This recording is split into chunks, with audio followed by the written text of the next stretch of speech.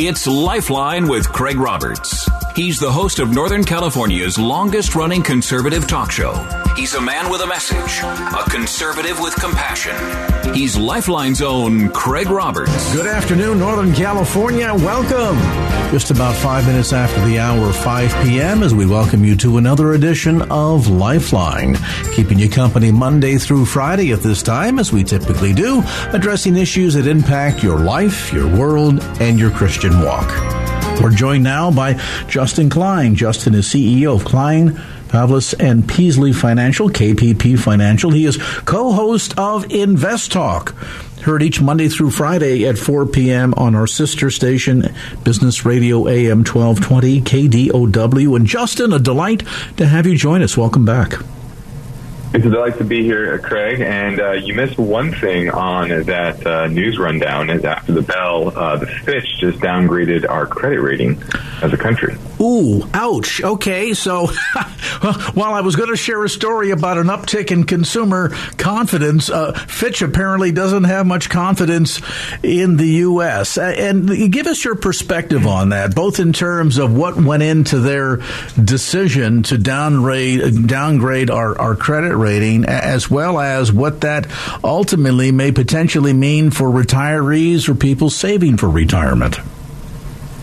Well, their reasoning is certainly sound. Obviously, our fiscal situation is becoming more and more difficult as time goes on, and a lot of it has to do with off-balance sheet liabilities, Medicare, Medicaid, Social Security liabilities coming on balance sheet with so many baby boomers retiring and getting older, and that's just something that most demographers could see from a mile away. So this is something that should have been pretty obvious decades ago, and we'll probably have to deal with it at some point. What are the near-term ramifications? Probably not that much. I mean, you're talking about going from AAA to AA+. We still have the ability to finance ourselves, at least in the short to medium term. What does that mean for the dollar longer term? I don't think we're going to be bankrupt or anything like that, but could that mean more inflation down the line? I think that's certainly true. So I think it just tells you that we are in a new regime, a new environment where inflation is going to be different than it has been in the past, and it's probably going to be a bit higher. It doesn't have to be runaway inflation. This isn't Zimbabwe or anything like that. But a higher level inflation is probably what to be expected going forward. Yeah, and that certainly can't be very good news to the Fed. I mean, we just saw them last week engage in their 11th rate increase in about 12 months, I think. We're now seeing what I guess the impact of the overnight lending rate really influences everything, whether you're buying a home, buying a car, or even spending money on your credit card and letting it sit there for a while. That means it's going to be a lot more expensive in a lot of ways for Americans. So we have two choices, I guess, either spend less or at the end of the day spend more through higher interest rates and ultimately higher inflation. Yeah, well, I think you're talking about kind of two separate things. So, the Fitch thing is about the government, and then there's the individual. And in fact, the individual, yes, there are higher costs of a mortgage and buying cars and the interest rate sensitive parts of the economy. But in general, it's actually been not that bad of a setup for most Americans, especially those that locked in mortgage rates at 3%, a few years back. And their carrying cost for that hasn't changed. It's kind of, I don't know if you know this, but it's pretty rare to have 30-year mortgages. In Europe, they're more floating rate. They reset every 2 to 5 years, et cetera. We're here in the U.S. Most people have those low fixed mortgages. So what's actually happening is a lot of individuals now have savings, and they're actually earning something on their savings now, and they're actually having what is called positive carry. They're borrowing at 3% on their mortgage, and they're actually getting paid 5.5% now on their cash. By investing in treasuries, money market accounts, CDs, et cetera. So this is a new environment that most people aren't used to. And in fact, higher interest rates, perplexingly, in some ways is actually perpetuating inflation going forward and today. And it's in some parts of the economy, and in other parts, you're correct, there is some drag. Wow, and that certainly creates a bit of a quandrum for the Fed as they're raising rates in an effort to try and get a handle on inflation and kind of cool the afterburners of the economy. And we've certainly seen, I think, some movement in the positive direction in that regard, that we're beginning to see a downtick in inflation, although interestingly enough, you talk about real estate, that really hasn't impacted real estate very much, and not certainly in areas like the San Francisco Bay region, down south towards L.A., San Diego. Many of those parts of the state continue to be, while perhaps not as crazy as they were, say, this time a year ago, or even 2 years ago, when you could get a good 30-year fix for, barely 3%. Now it's more than twice that number. How much of a chilling effect has the interest rates had on real estate? And given the demand here in California, what is your sense of the forecast in terms of how real estate is going to look, both for first-time home buyers or people that are looking at real estate as an investment in the next few years? Well, you're correct that the marginal home buyer, the first-time home buyer, they are pretty much priced out of the market. But there's always that certain level of a certain number of home buyers that they're not that interest rate sensitive, mainly because they have cash, they have high income, so it doesn't really matter the carrying cost to them purchasing.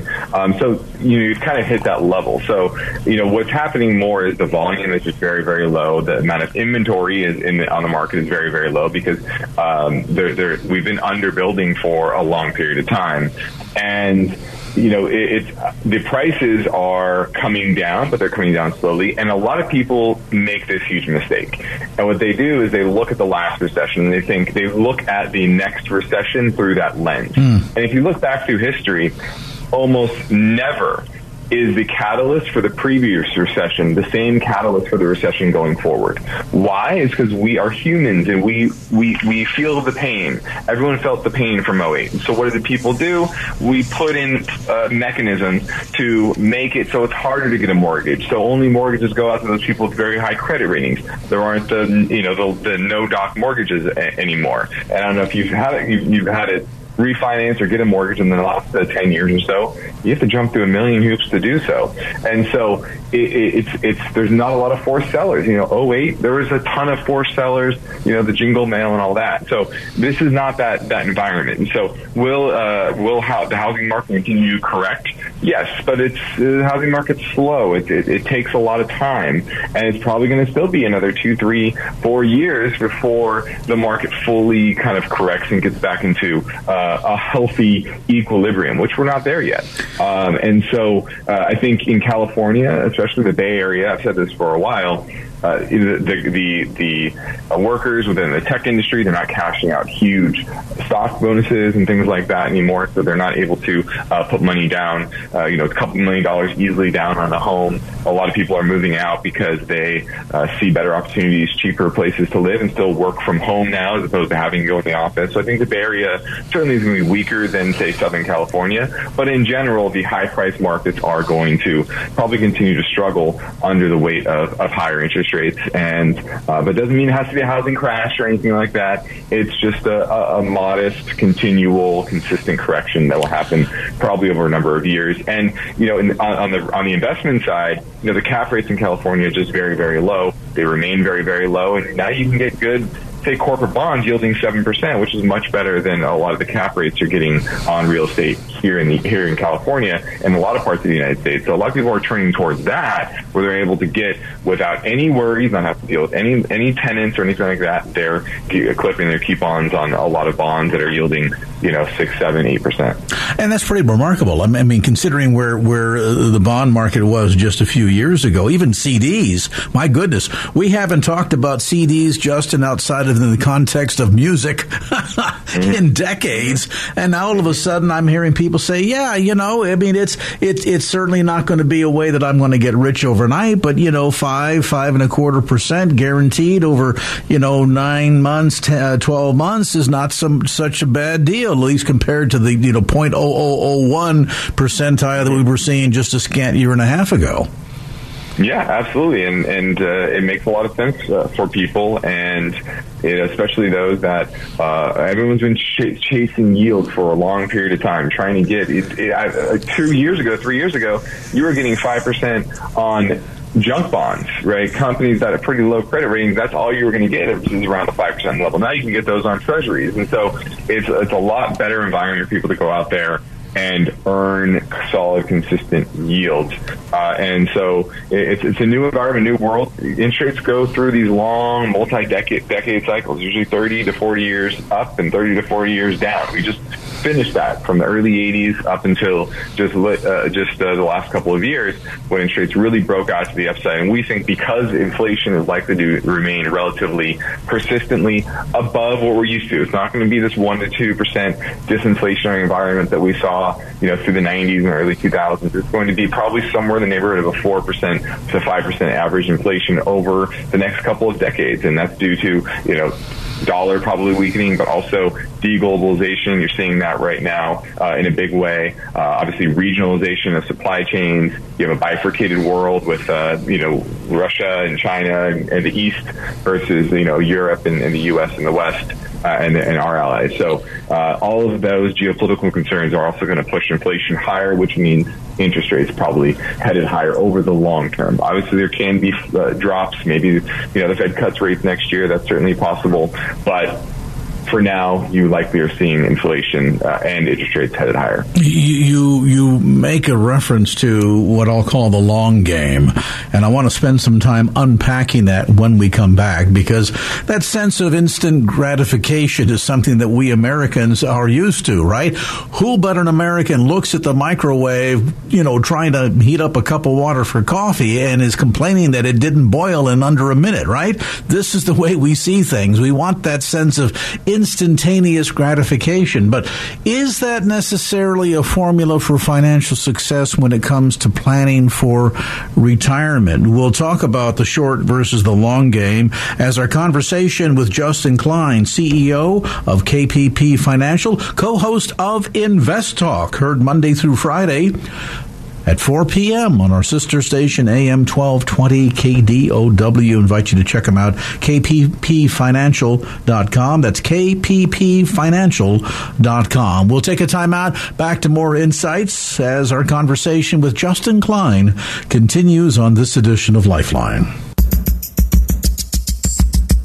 And now back to Lifeline with Craig Roberts. Talking about markets, money, retirement planning with Justin Klein, CEO of KPP Financial and co-host of Invest Talk, heard Monday through Friday at 4 p.m.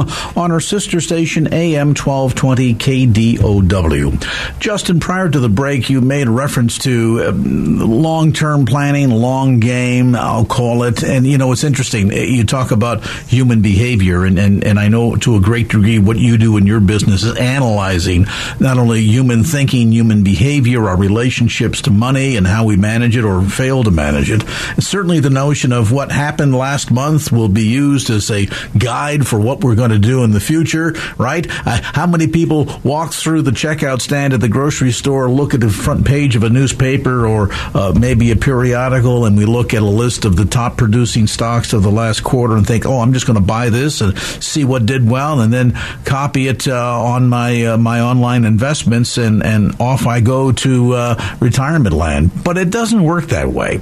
Help us understand, when we talk about the long game for retirement planning, what do people need to be doing? What kind of approach is necessary in order to arrive at the kind of money pile that's going to be necessary to take us through retirement?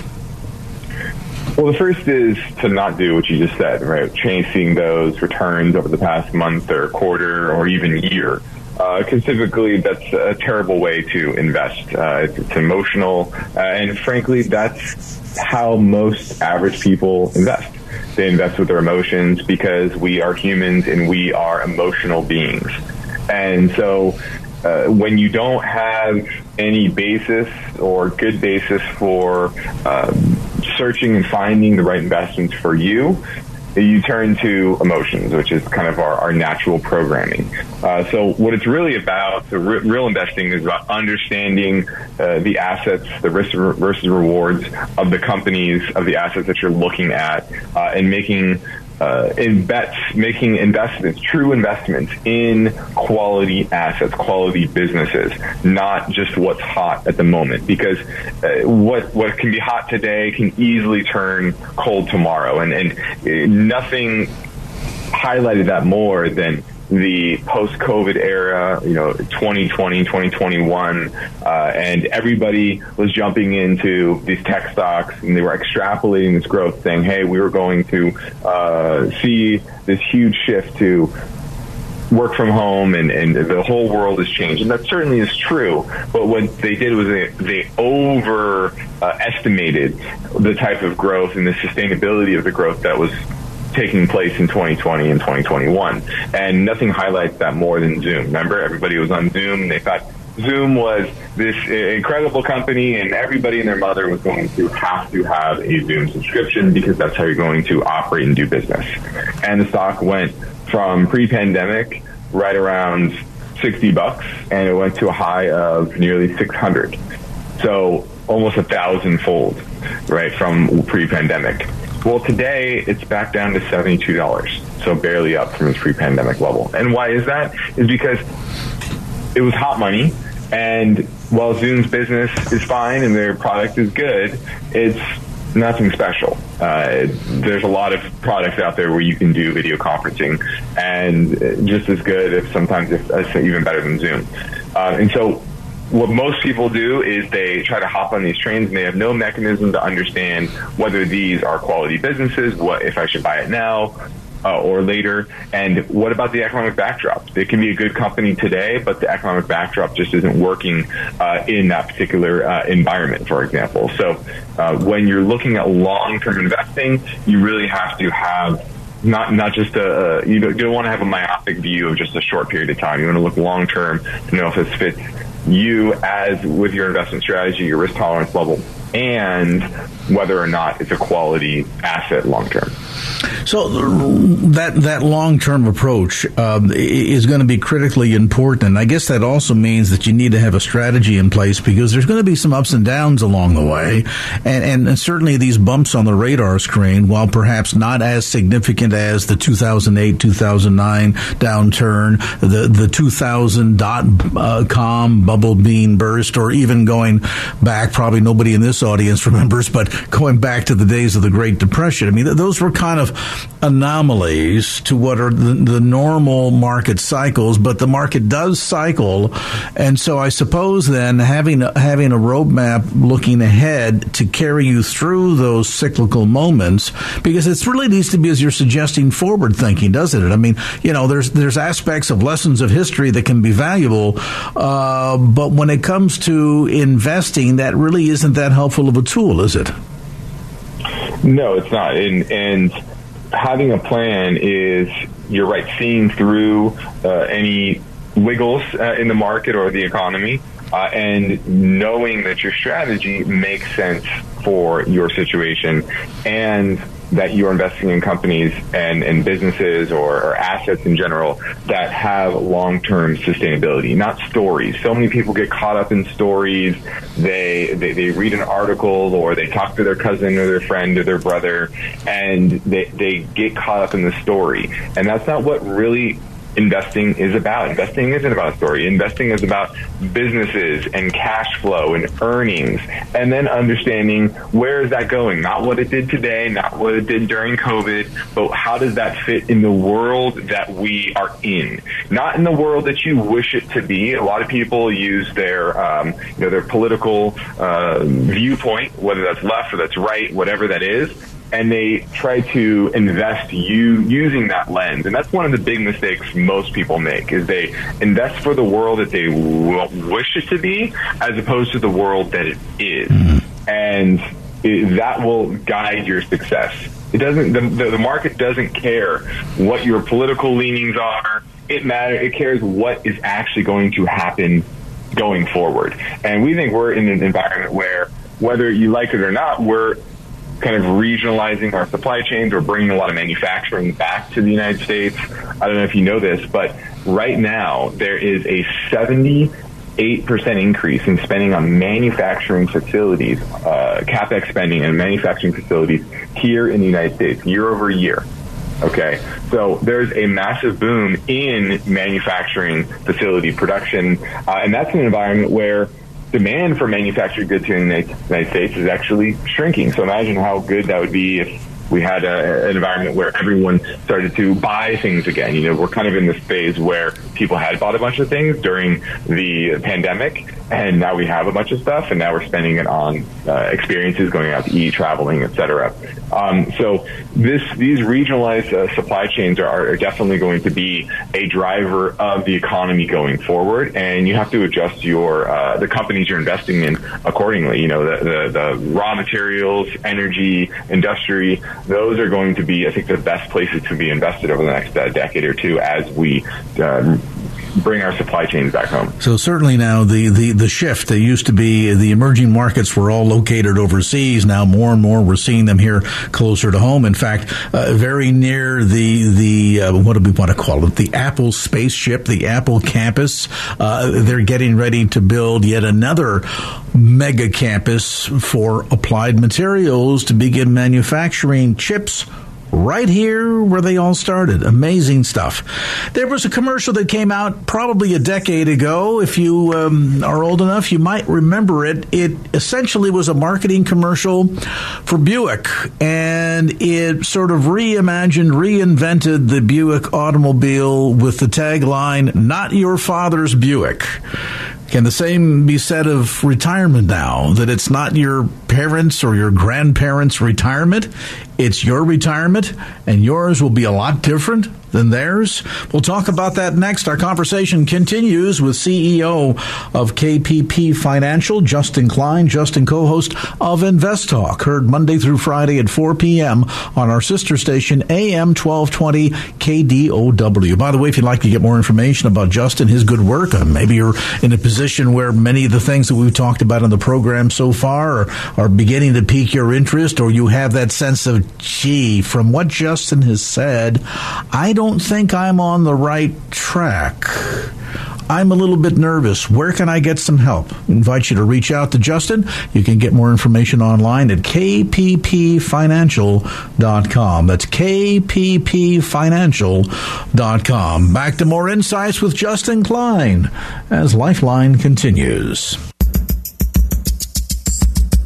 And now back to Lifeline with Craig Roberts. Continue our conversation tonight with Justin Klein, CEO of KPP Financial and co-host of Invest Talk, heard Monday through Friday at 4 p.m. on our sister station, AM 1220 KDOW. Anytime you're in the mood for some business news, get a sense of what's going on in the world and its impact on your financial life, check them out at AM 1220 KDOW. Monday through Friday, 4 p.m. You know, when folks my age, certainly, Justin, get together, maybe over dinner, and start talking about how far off are you from retirement and things of this sort, I find that on occasion the conversation will turn to a quandary. That oftentimes people say, you know, I know I need discipline. I know I need to be saving. I know I need to set money aside for short-term needs, long-term needs, right? You know, certainly aggressively planning for retirement, especially as you grow closer to your 60s. But the one question that seems to puzzle a lot of people is, how much is enough? And I realize there's no such thing as one size fits all. You can't give anybody on the radio that number. But for folks listening saying, okay, give me some insights. What is the formula? How do I go about generally calculating how much of a nest egg I'm going to need to take me safely to and through retirement? Well, you're definitely correct. Everybody is different. Some people want to sit at home with their grandkids, and that's going to be their retirement, and that doesn't cost a lot of money, right? Maybe some gifts for your grandkids, things like that, taking them to Disneyland or trips and things like that. But others want to golf a lot, others want to travel a lot, and there's very varying levels of cost to all of that. And so everybody's definitely different. Now, the standard rule is 4%. That changes a lot. I think it's becoming probably more ingrained. I think 4% makes sense for most people still, but life expectancy continues to go up. So that's a good thing, that we're living longer. In many ways, we're living healthier lives, especially if you have good habits. But it is really about putting a plan together that incorporates everything from risk tolerance level to how much, what type of lifestyle you want to lead in retirement, how much you want to leave to your next of kin as well, or maybe to a church or some other nonprofit. Those are all variables that change how much somebody really needs in retirement. And so that's what we do for clients, along with the investment side and building strategies. But you're right, it is becoming more and more complex, like you said at the top of the show. But the 4% rule, I think for most people still applies, basically saying that, hey, I need an amount to take 4% out of my retirement accounts each year, based on my expenses. Some people, that's $50,000 a year. Some people might be $500,000 a year. It just depends on the person. So you're looking at a combination of whatever your Social Security number is going to be. They used to send you a birthday card. Now I understand you have to go online, but you can still get that estimation from the SSA to determine what your anticipated retirement will be. And there's certainly different stages, whether you reach full retirement. I think you get something like 8% additional for every year beyond your full retirement age that you delay it up to the age of 70. So those factors, and then perhaps if you maybe have some rental income, other potential sources, coupled with then that percentile that you're removing out of that nest egg every year. And I guess the one thing, talking about our retirement not being our grandparents' retirement, for a lot of our grandparents, my goodness, Justin, they retired at 65 or 68. They lived for a few years, maybe took a couple of cruises, and then by the time they were in their mid to late 70s, they were gone. And now you're finding people that are living to 85, 95. I think that we're at a world record of the number of centenarians that are alive today, which means you could almost wind up spending as much time of your life retired as you did in the working world, assuming you got started in your 20s. And so I guess that really means that the size of that nest egg, dependent upon how fast you spend it and how comfortable you want to be, it can potentially really grow exponentially with the longevity tables going to where they're at. Absolutely. And you did throw in the Social Security aspect, which I don't think Social Security is going away. There's some easy ways to kind of fix things. A lot of them are politically unpalatable for either side, but I think eventually we'll probably get there. But allowing that to grow, like you said, 8% after your full retirement age up until the age of 70, I think is important. Even if you have to pull out a little bit more from your IRAs or 401ks, as long as you're healthy, that's probably a good idea to wait until you're 70. And it's even more important in this environment where inflation is likely to remain elevated. I think I talked earlier about how Social Security recipients this year got a 9% increase in their payments. And most studies show that most retirees don't feel the full effects of retirement as much as the average person, because they're not driving as much, they're not buying as many clothes, etc. But it's important to, when you're getting that 9% increase, the bigger that base is, the more it's going to consistently grow over time. And that's a guaranteed growth, right? This isn't like maybe I'm going to earn 7 or 8% or something in the markets. This is guaranteed from the government that you're going to get that COLA increase. And so you want to probably wait as long as possible to try to allow the COLA adjustments over time that are likely to be elevated to hit a larger number. For a lot of people, this process is bewildering. It is confusing. It's like preparing to pay your taxes on April 15th of every year, multiplied by 1,000. And a lot of people just decide, this is more than I can handle. I'm going to seek out the advice of a professional because it's just well beyond my pay grade. Toward that end, for folks that have eavesdropped on our conversation today, Justin, that say, you guys have really hit on a number of key points that's raising questions for me, and I think I've decided I need some help. Folks want to get more information about being able to take advantage of a remote appointment with you. What do they need to do? Well, the easiest thing is to head over to our website, kappfinancial.com. If they want to learn more about InvestTalk, just go to investtalk.com and listen to some shows. You'll get a lot out of that. And mainly it's about having the right mindset for making smart decisions. And sometimes people can do that themselves, and others, they don't feel like they have the time, the discipline, the data, the expertise to do it themselves, and they hand that over to us. And then they can head over to kappfinancial.com, click on the portfolio review tab on the top right, and schedule a call with me. See how easy that is? So check it out at KPP Financial. The broadcast, Invest Talk, heard Monday through Friday, 4 p.m. on our sister station, AM 1220 KDOW. You want to stay on top of the latest financial news and its impact on your retirement? Then check out Invest Talk, Monday through Friday, 4 p.m. at AM 1220 KDOW. Our guest today is the CEO of KPP Financial and co-host of Invest Talk, Justin Klein. Justin, as always, a delight to spend some time with you. Thanks so much for carving out a bit of your busy schedule for us. And now back to Lifeline with Craig Roberts. Linda Goldfarb is an award-winning author, contributor to the new series, the new book, Leading Ladies. She is also a speaker, radio personality, and a board-certified Christian life coach. And Linda, welcome to the program. Good to have you with us. Thank you so much, Craig. It is a pleasure to be here with you. Boy, there's so much to unpack here. I hardly know where to begin, but let's start with what I mentioned at the last, and that is this sense, and I think a lot of us have it, and perhaps part of it based on our family of origin and how we were raised to see ourselves as others see us, that perhaps we either have a sense of lack of self-value because we don't think we're all that smart or all that good-looking, or we're the kid that always got picked over, for dodgeball and the playground. And after a while, we came to convince ourselves that we weren't quite worth all that much. And I understand that that's a struggle that you can relate to. Oh, it certainly is. And as you said, it is not a foreign struggle to so many of us. And that is so true.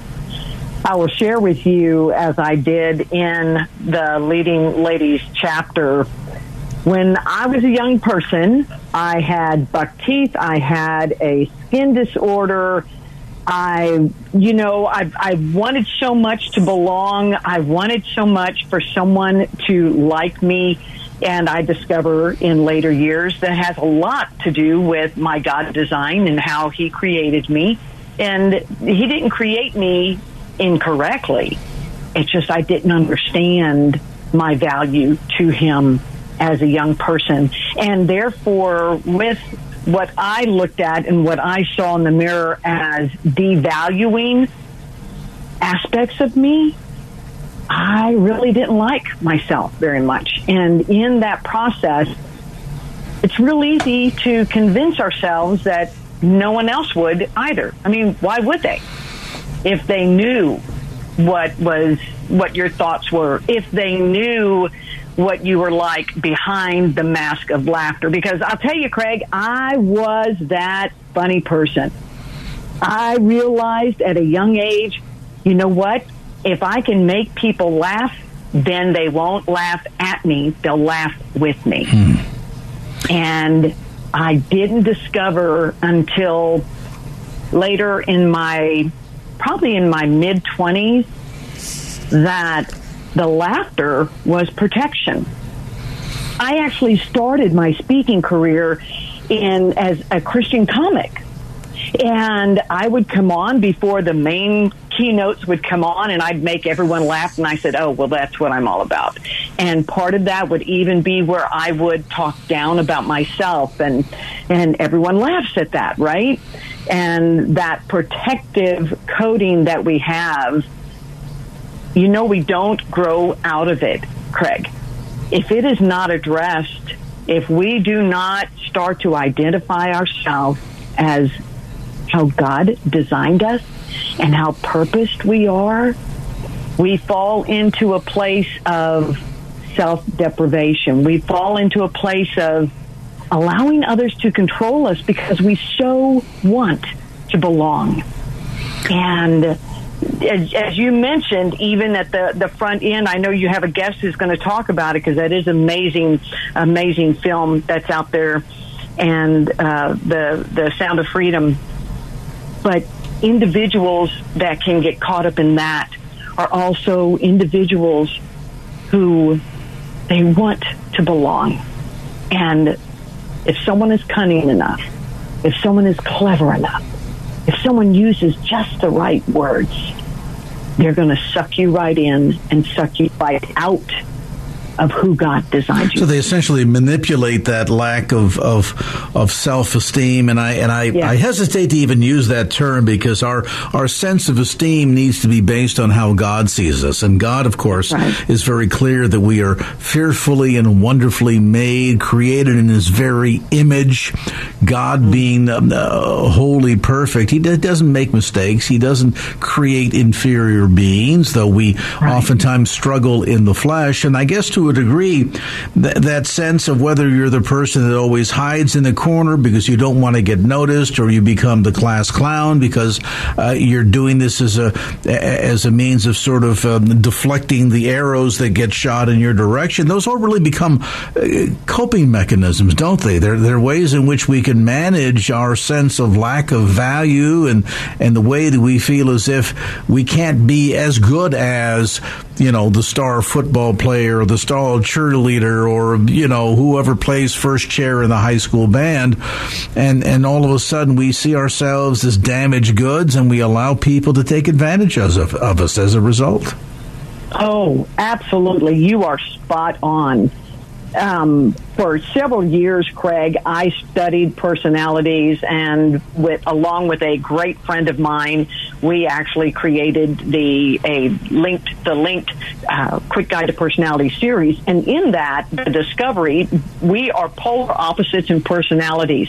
And the things that I assumed about her personality and the things she assumed about my personality, when we came together and realized it was empty assumptions, we started discovering at a deeper level, oh my goodness, we're seeing ourselves not the way that God created us. And when that light comes on, then our world opens up.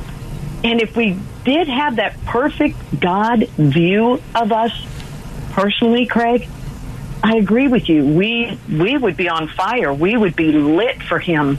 Nothing could hold us back because we would know and we would claim that purpose and that design, and we would be kicking it in the world today. But we all aren't privy to that unless, I believe for me, unless we start asking Him for it. And that's what happened to me, Craig. And we can be folks that go to church regularly, study the Word, pray, live the right life, do all the right things. And some folks might think, well, you're just talking about kids that have low self-esteem. No, this can be an 80-year-old that's lived an entire life with a sense of being less than. Yes. Oh, you are right there. I tell people, please don't put others in a box and think, it can only be someone else's child, someone else's friend. Oh, my goodness, no. It is each one of us we are not immune. None of us are immune to this. And to pigeonhole someone because, you must not have been in church, or you didn't get enough schooling, or don't have enough faith. No. I was raised in church. I knew all the words. I knew everything. I knew every answer to every question. I got every star that you could possibly get in memorizing Scripture. Yet I found myself, Craig, at 38, and I'll step back for a second. At the age of 9, I lived in England, and with my parents, we were a military family, my brother stepped forward one evening service to be baptized. And I'm thinking, well, he's not going to outdo me. So I got up, I went down front, I answered all the questions that everyone asked about Jesus because I knew the answers. And I was baptized in that church at the age of 9. When I was 14, I was at youth camp. And when I was at youth camp, there was a youth pastor. And the way that he opened up Jesus to me, I wept. Craig, I wept. I was on my face and I was like, oh, I've not known him like this. And in that moment, Jesus became my Savior. But I'm going to share today that it wasn't until the age of 38 that he became my Lord. And I was at a broken place. Craig, I'd been speaking. I was speaking in women's retreats. I was on fire for Jesus. I was out spreading the good news. I was doing all of this, thinking that I was who I was supposed to be. And it was that one night where I just fell. I literally fell to my knees in my living room. And I said, you know what? You know what, Father? And I call him Abba Daddy. I do that. I said, I'm at a place where I don't know what I'm supposed to do. And please create in me a hunger for you, a hunger more significant than my love for my husband. And please give me a thirst for you, for your word, more remarkable than my love for my children. God, something is missing, and I believe that it's you. And I believe in Jesus. I believe in all that I'm to believe, but I feel so empty. Please fill me with your Holy Spirit. And what's amazing about that is that sense of the more that we surrender to him, the more we will, in time, with study in the Word and prayer, become more like him, the more perfected we become in him and through him. And then now the increase of the opportunity to begin to see ourselves more like him as we become more like him. And it completely changes your attitude, your behavior, and can be liberating. This is Reader's Digest. Can we even say that does it justice? This is like trying to tell you the entirety of the book of War and Peace in one sentence. It really can't be done. And clearly, 10 minutes in our conversation with Linda Goldfarb barely scratches the surface, which means it's a good excuse to invite Linda back on for a lengthy conversation, because this is the onion, and we've got all these layers that we need to just peel back. Let me say that this is part of our ongoing series, Leading Ladies, Discover Your God-Grown Strategy for Success, newly released by Bold Vision Books. You can check it out online through the usual suspects, Amazon, as well as through leadinghearts.com. That's leadinghearts.com. Linda, we got to have you back. Just way too little time for as much as we need to talk about today. Linda Goldfarb, again, she is one of the contributors to Leading Ladies, Discover Your God-Grown Strategy for Success. We're going to get her back on real soon. On smart speakers and the Odyssey. FX, San Francisco, Oakland, San Jose. A service of Salem Media Group.